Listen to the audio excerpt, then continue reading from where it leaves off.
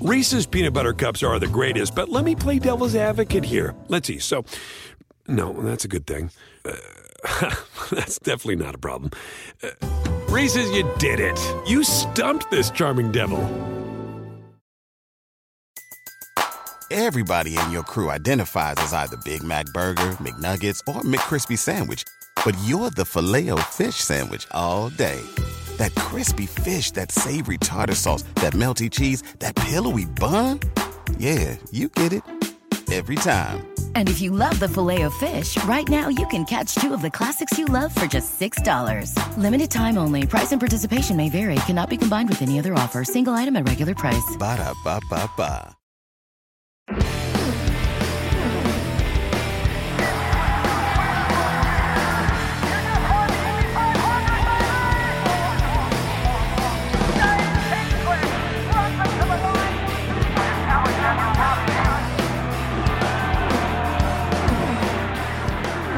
This is Off Track with Hinch and Rossi. Hello and welcome to a still nameless Tuesday episode show of I feel like we got close to having a name. A waste of time. I think that was the closest we got to a name. The Paddock was the one that we had recommended. Yeah, no, that wasn't it. Well, either way, guys, we're here. We're in Daytona, and we're joined this week by two very special gentlemen. It's nice of you. It's interesting. So when you come to Daytona, you, as a racing driver, you almost operate as like this amoeba. It's this 3 to 4 professionals that kind of move as this unit around Daytona Beach, whether that's for meetings, for on-track sessions, for meals, for whatever, for going to Disney World. Media stuff for Epcot, exactly. And it's actually quite an interesting experience because so many of us, myself included, I guess that goes without saying, are kind of selfish, right? So to have a selfless outlook on motorsports is an interesting kind of change of pace. So with that said, we've brought in the second half of the amoeba of the number 9 Fat McLaren. An amoeba is a single cell organism. I think. But does it not float around as like this bubble? I'm not talking about the science of it. Like it's famously one cell. Okay. Guys, we're getting a little bit off topic here, which I know is very par for the course for us, but it's not the second half of the team. Tim, it's the first half of the team. We're the second half. To quote yourself, who gives a Okay. Guys, welcome Oliver Jarvis and Marvin Kirschhofer. Very close. Not terrible. Yeah. To the team. Guys, welcome. Thanks for joining us. Thank you for having us. Thank you. I think so. Marvin, I'm starting with Marvin because as I walked out of the trailer where you're sitting 30 seconds ago, you said this is your first ever podcast that you've been on, which I'm floored to hear. Yeah, it is. I've never done it before. So yeah, kind of a rookie thing now and quite excited to join you guys. So it must just be like some North American racing thing that every motorsports person has a podcast and you just go on them. It's clearly not a thing in Europe. Ollie, are you a podcast regular? No, not at all. I've done one before. 2 years ago in Daytona. Won't mention the name. But no, don't do them in Europe. A couple of drivers have started doing them. Yeah. I want to start a podcast called Breakfast with Drivers. I think that'd be funny. I think they're already mad at us. I think they already feel like we took their thing. So yeah, let's double down and do it. Yeah. All right. So let's talk a little bit about guys. Introduce yourselves. So the people that don't know, Oliver, would give us the 45-second rundown. Who you are, where you're from, racing background, why you're in Daytona. I'm Oliver Jarvis. Live in the UK, born in the UK. Grew up racing go-karts. Went on to single-seaters. Actually raced with Hinch back in our A1 days. Longer ago than we care to remember. Then joined Audi in the DTM, raced sports cars with them. And when they pulled out, I then moved across to the States, did 4 years with Mazda, 1 with Acura.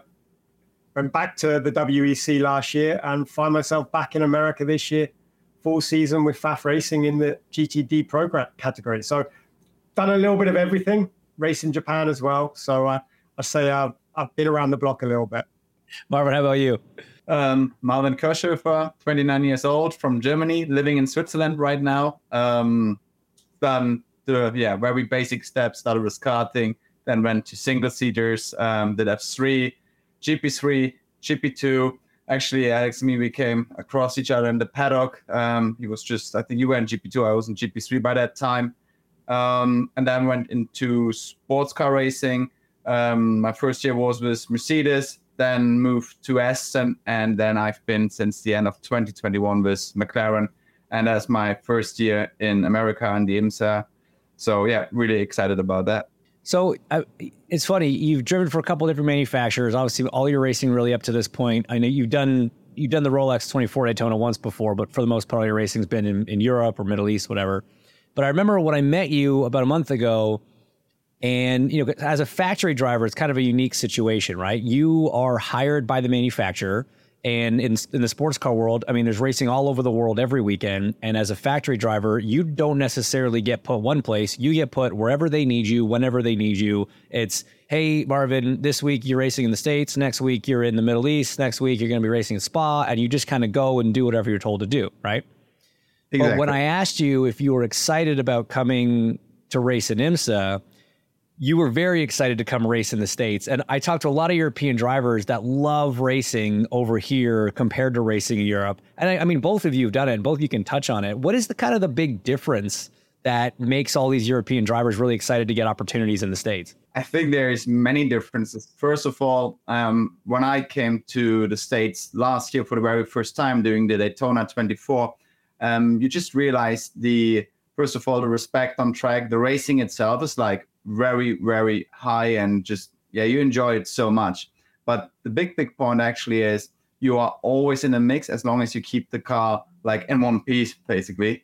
So even if you have an issue early on the race, there's like far away from game over. You can always still fight for the win because of the wrecks you have over here with the pass around. So you're just always in a position to get a good result, win races. And I think that makes it for us race drivers just so much more enjoyable because, 24 hours is super long. If you have a puncture in the first hour in Europe, it's like kind of, it is really game over. You lose a lap in Syria and you're probably not going to get it back. So that's a big point. And for me, I don't know many of the tracks I'm going to race this year. So it's always nice to get to know new tracks, new challenges.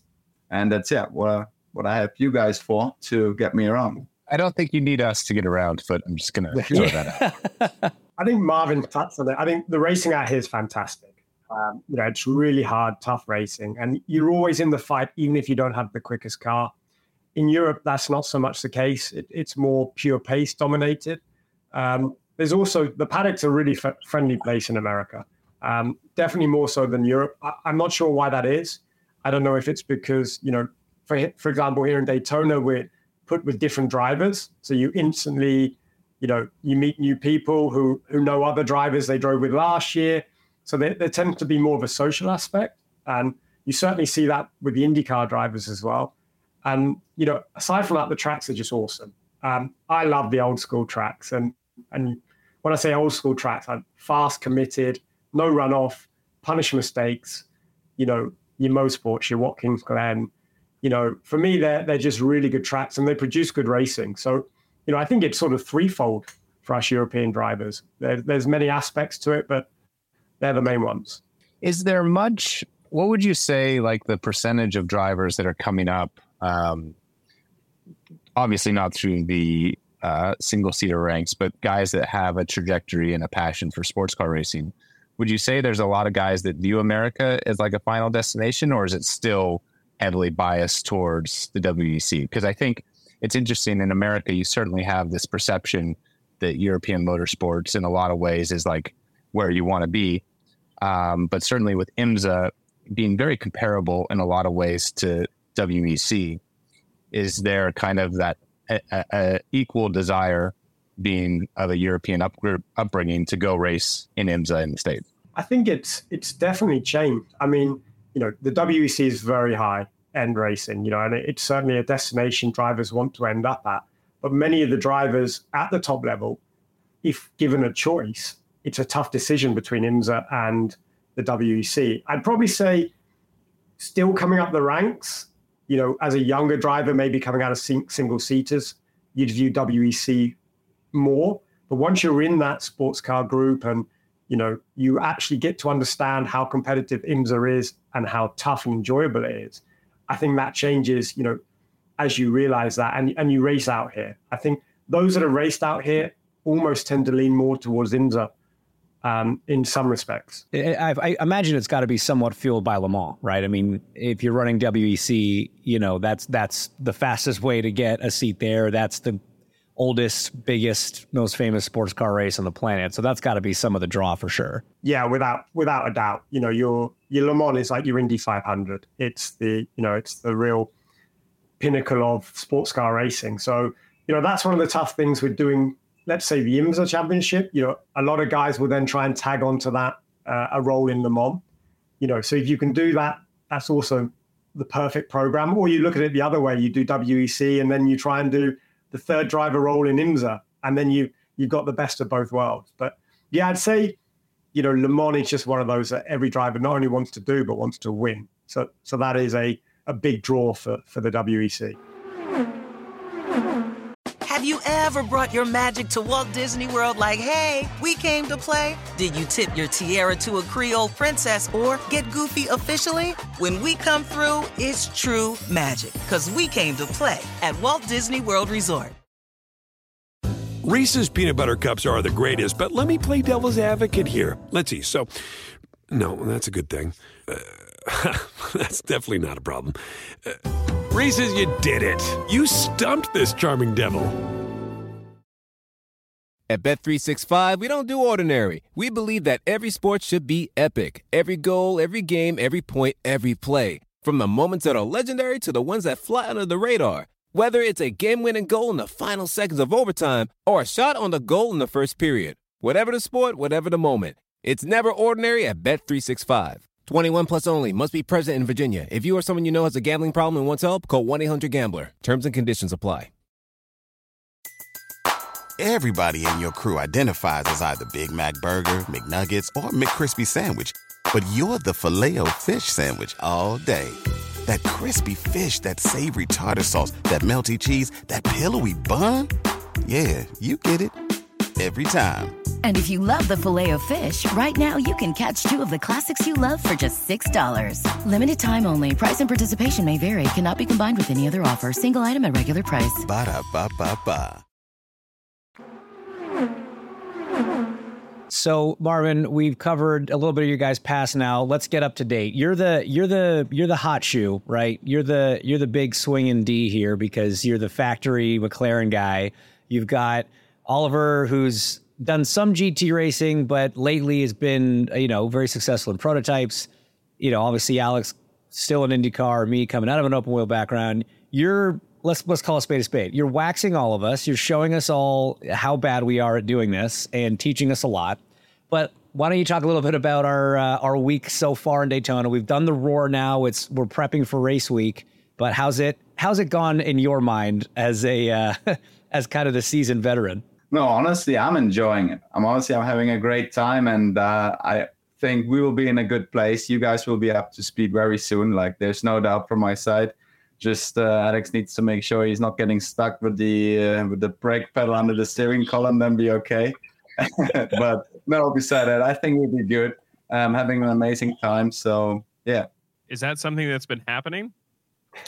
May have happened. Yeah. It happened once. So once more than it needed to. Yeah. You would think, Tim, that being in a big old GT car, there would be more space than I'm used to, and that is the opposite of what is happening. You look pretty cramped. I saw that picture. Yeah. I would say based on the bruises on his body from driver change practice and the fact that one time he had to get out of the car missing a shoe because it was stuck in the foot box would lead us to believe that it's actually a little bit tighter in there than you might think. Ollie, you got to qualify for us. You did an awesome job starting us P6 in our class. You've done this race a bunch of times. You've won this race before. How's it been from your perspective, jumping into a new team, new type of car? It's a new car for the team, manufacturer-wise. A lot going on, but how's it been?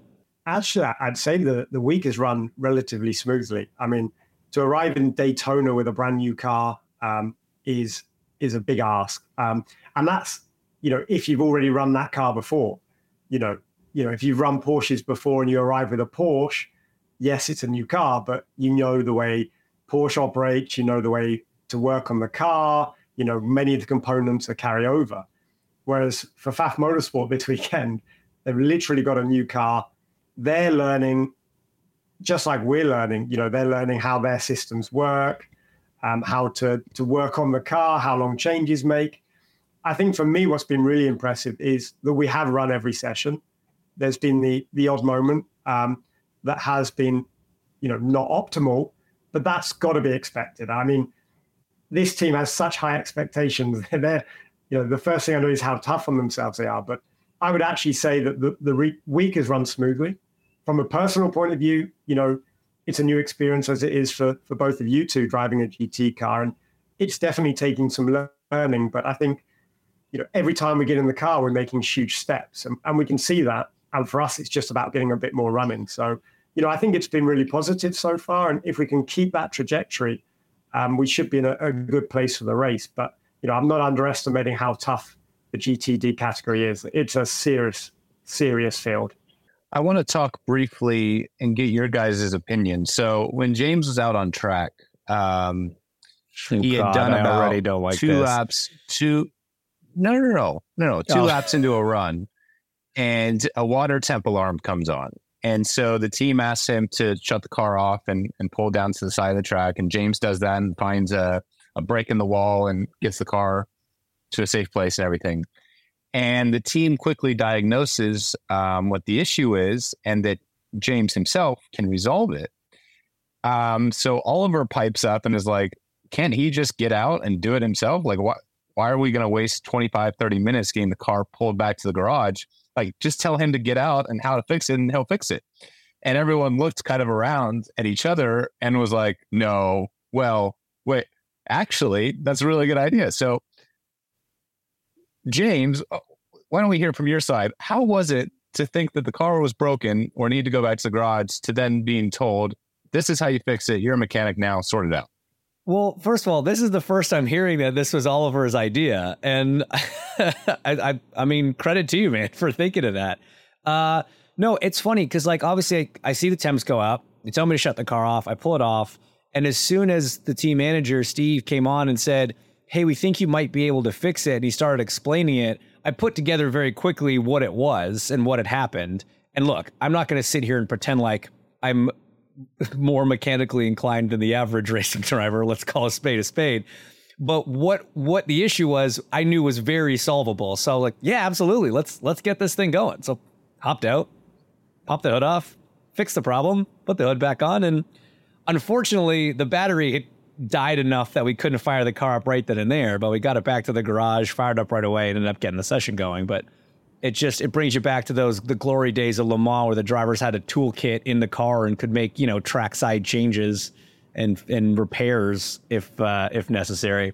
So yeah, it's not been a completely drama-free week so far. But as Oliver said, given all the challenges of coming with a new car and new team and new everything, it's gotten pretty smooth, I'd say. Very happy about that. All right, so where you've handed it to the marshal and you're like, please take this, but bring it back. Yeah, please drop this off at Garage 17. We'll be back for it. Thank you. So, Marvin, you've done 24-hour races. Other ones, you've done them in Europe. And have you done one in the Middle East, or have you done like 24 hours of Dubai? Or no, actually, I haven't done this. I've done one 24-hour race in Kota, which is not a really 24-hour race. Right. Where you have like a 12-hour split, have a nap back in the hotel, and then you come back to the racetrack to continue for another 12. I mean, frankly, that sounds a lot more civilized. And at my advanced age, I don't hate that plan. Unfortunately, that's not how this one works. Ollie, how many 24s have you done all in? Not just Daytona, but other races as well. Oh, probably. You put me on the spot. I'm going to say it's going to be 20. 7 or 8 Daytonas, 12 Le Mans, Spa, Dubai. Yeah, maybe 22, 23, 24-hour races. So you've done. Yeah. Well, no, because we keep getting older, so I think they get decidedly harder every time. But you've had success in them. I mean, is this an element of the sport that you really enjoy? These super long endurance races. I mean, we've got obviously your Sebrings and your Petit Le Mans and your kind of longer races, but these 24-hour ones, do you genuinely enjoy them, or is it just sort of like something you've got to do as a sports car driver? I think I enjoy them, but then at 4 a.m, I honestly question why we do it. Like, Yeah. I mean, it's like I look forward to coming to Daytona. I look forward to Le Mans. And there's that like 7 a.m. where you've not slept. You look like, gotta be careful with my terminology. Death warmed over, yeah. Yeah, that's a better way of putting it. And I honestly question every time, like, why do we do this? But there's obviously something that makes you come back. And I think, people can probably, resonate with that. Let's say you do an Ironman, you absolutely destroy your body. It's probably horrendous at moments, but then you're stupid enough to sign up and do another one or, other sporting events. So yeah, I do love them. I do enjoy them. I love the challenge of looking after the car, staying out of trouble. And nowadays you still have to push, you can't just cruise around, but I think there's also that weird enjoyment of pushing the limits of not only the car, but your body physically. You do feel it when you come away from here. And Marvin, I mean, in the time I've got to know you over the last month or so, the youthful enthusiasm that oozes out of you makes me think that you love these things. You would drive 20 of the 24 hours if you had to, or if they'd let you. I love it till the next day and you wake up completely sore on your lower back and you need to probably get in a plane for a 10-hour flight somewhere. So then it's actually quite fun. Of the ones that you've done, how do you rank Daytona? I mean, let's say you've done Spa, you did the one in Coda. Where's Daytona rank for you? I honestly have to say last year, I would definitely pick that as my favorite race so far. The most enjoyable one, just coming back to the fact, like you're always in the mix. You always have the chance to fight for the win. But also from another point, like there's so many fans out here, which we are not so used to in Europe. I mean, Le Mans might be different, but then when you go to Spa, yeah, you will have some fans, but it's like nowhere near to what you experience over here. So that's just great to see from the driver's point. Like there's so many fans being interested to support you, to be at a track, and actually they stay awake 24 hours. Like you can see them on the grandstand at like 2 a.m. in the morning. And I think that's great for all of us. So, you two are going to be racing together full season. You're stuck with us for this race. You're stuck with me for a couple other races.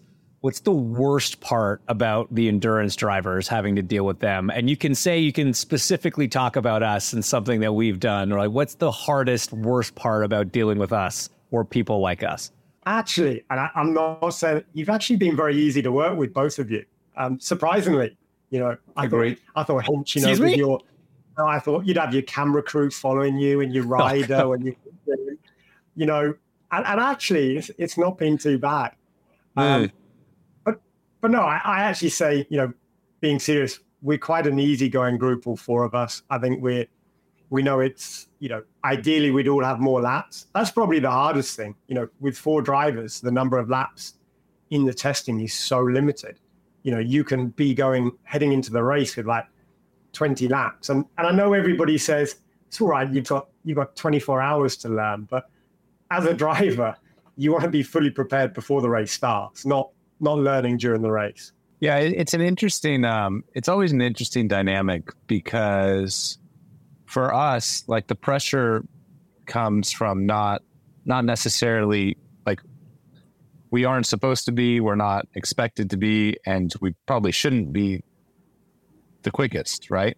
But the pressure is the exact opposite. The pressure is to make sure that whatever kind of requests or needs that we have don't affect the main people, but also like to make sure that you are given the car in the most pristine condition possible, so that when the time comes for you to go do what you need to do, like you have the tools available to do that. So it's a weird mindset, because like you obviously you want X level of performance to be competitive, to be in a chance to win the race, but you also, it's not your priority. Your priority is to make sure that what you're doing is giving the overall team the tools that they need, and basically giving you the car while you sleep, in a good condition. So it's always a fine line to walk. But I think you summed it up great. Like ultimately, it's been really nice to have the cohesion among, 4 people to just be able to understand the big picture of we're all trying to go out there and win a watch together, and that's the end goal. And however we need to make that happen is the way it should happen. And Marvin, how have we annoyed you? You didn't get to chime in there. How bad have we been? No, honestly, I mean it. You're doing great. For sure, there's a bit to find here and there, maybe on the braking and just on the driving style. But no, like seriously, considering the amount of laps you've done, I mean, we've done one test in S3 before you guys came here. Not even you haven't done anything, Alex. But speaking about you and Oliver, only did a few laps, and I was probably not the best conditions in S3 either. So considering that, I think it's really good so far. And once again, there's no doubt from my side that you guys will, that you will struggle. I mean, you will be all right. You'll be fast, and I'm pretty sure we can do something decent on Saturday and Sunday. We better. At this rate, after all this, we damn well better. Well, that's great, guys. Well, look, it's been a blast getting to work with you both so far. Obviously, we still have the main show ahead of us this coming weekend. Like you say, I mean, this race is so special. You've done it now. We've all seen it. The fans that show up for the start on Saturday, the grid walk is always insane. It's packed with people. Hopefully, everybody listening is going to be tuning in and watching on NBC. Thank you kindly. And then on Peacock. But no, thanks so much for joining us, guys. It's been a real pleasure working with you so far. And let's keep trying to kick some ass and see if we can get some fancy timepieces. Even though we have established again, Alex has a timepiece sponsor, so he will be donating his Rolex if we win the race to a charity that's not Tim. Tim, you're not a charity. You're a person. Sorry, a little bit. He's a charity case. Yeah. No, sorry. Yeah. I mean, he'll be auctioning it off. That's what he would do. He'll be auctioning it off because he can't wear it. So you're just out here spreading misinformation, man. What? Oh, I did. You gonna keep that watch that you can't wear for yourself? Rude. I didn't think your commentator role allowed you to do that, but here you are. In this capacity, I can do whatever I want. And apparently on podcasts, you can say anything you want. That's something you can note down for the future, Marvin. All right, guys. Again, thanks so much for coming on the show, and look forward to racing with you guys this weekend. This has been Off Track with Hinch and Rossi. Off Track is part of the SiriusXM Sports Podcast Network. If you enjoyed this episode and want to hear more, please give us a 5-star rating and leave a review. Subscribe today wherever you stream your podcasts. We're at Ask Off Track on Twitter and Instagram. If you want to follow us on Twitter individually, I'm at Hinchtown, he's Alexander Rossi, and if you want to follow Tim, though we have no idea why you would, he's at The Tim Durham on Twitter. Follow us on YouTube and subscribe to our channel for exclusive video content. Off Track is produced by Tim Durham, and by that we mean Tim.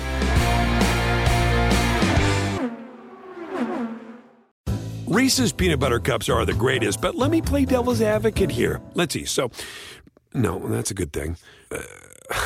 That's definitely not a problem. Reese's, you did it. You stumped this charming devil. Everybody in your crew identifies as either Big Mac Burger, McNuggets, or McCrispy Sandwich. But you're the Filet-O-Fish Sandwich all day.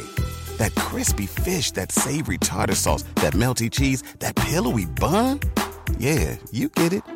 Every time. And if you love the Filet-O-Fish, right now you can catch 2 of the classics you love for just $6. Limited time only. Price and participation may vary. Cannot be combined with any other offer. Single item at regular price. Ba-da-ba-ba-ba.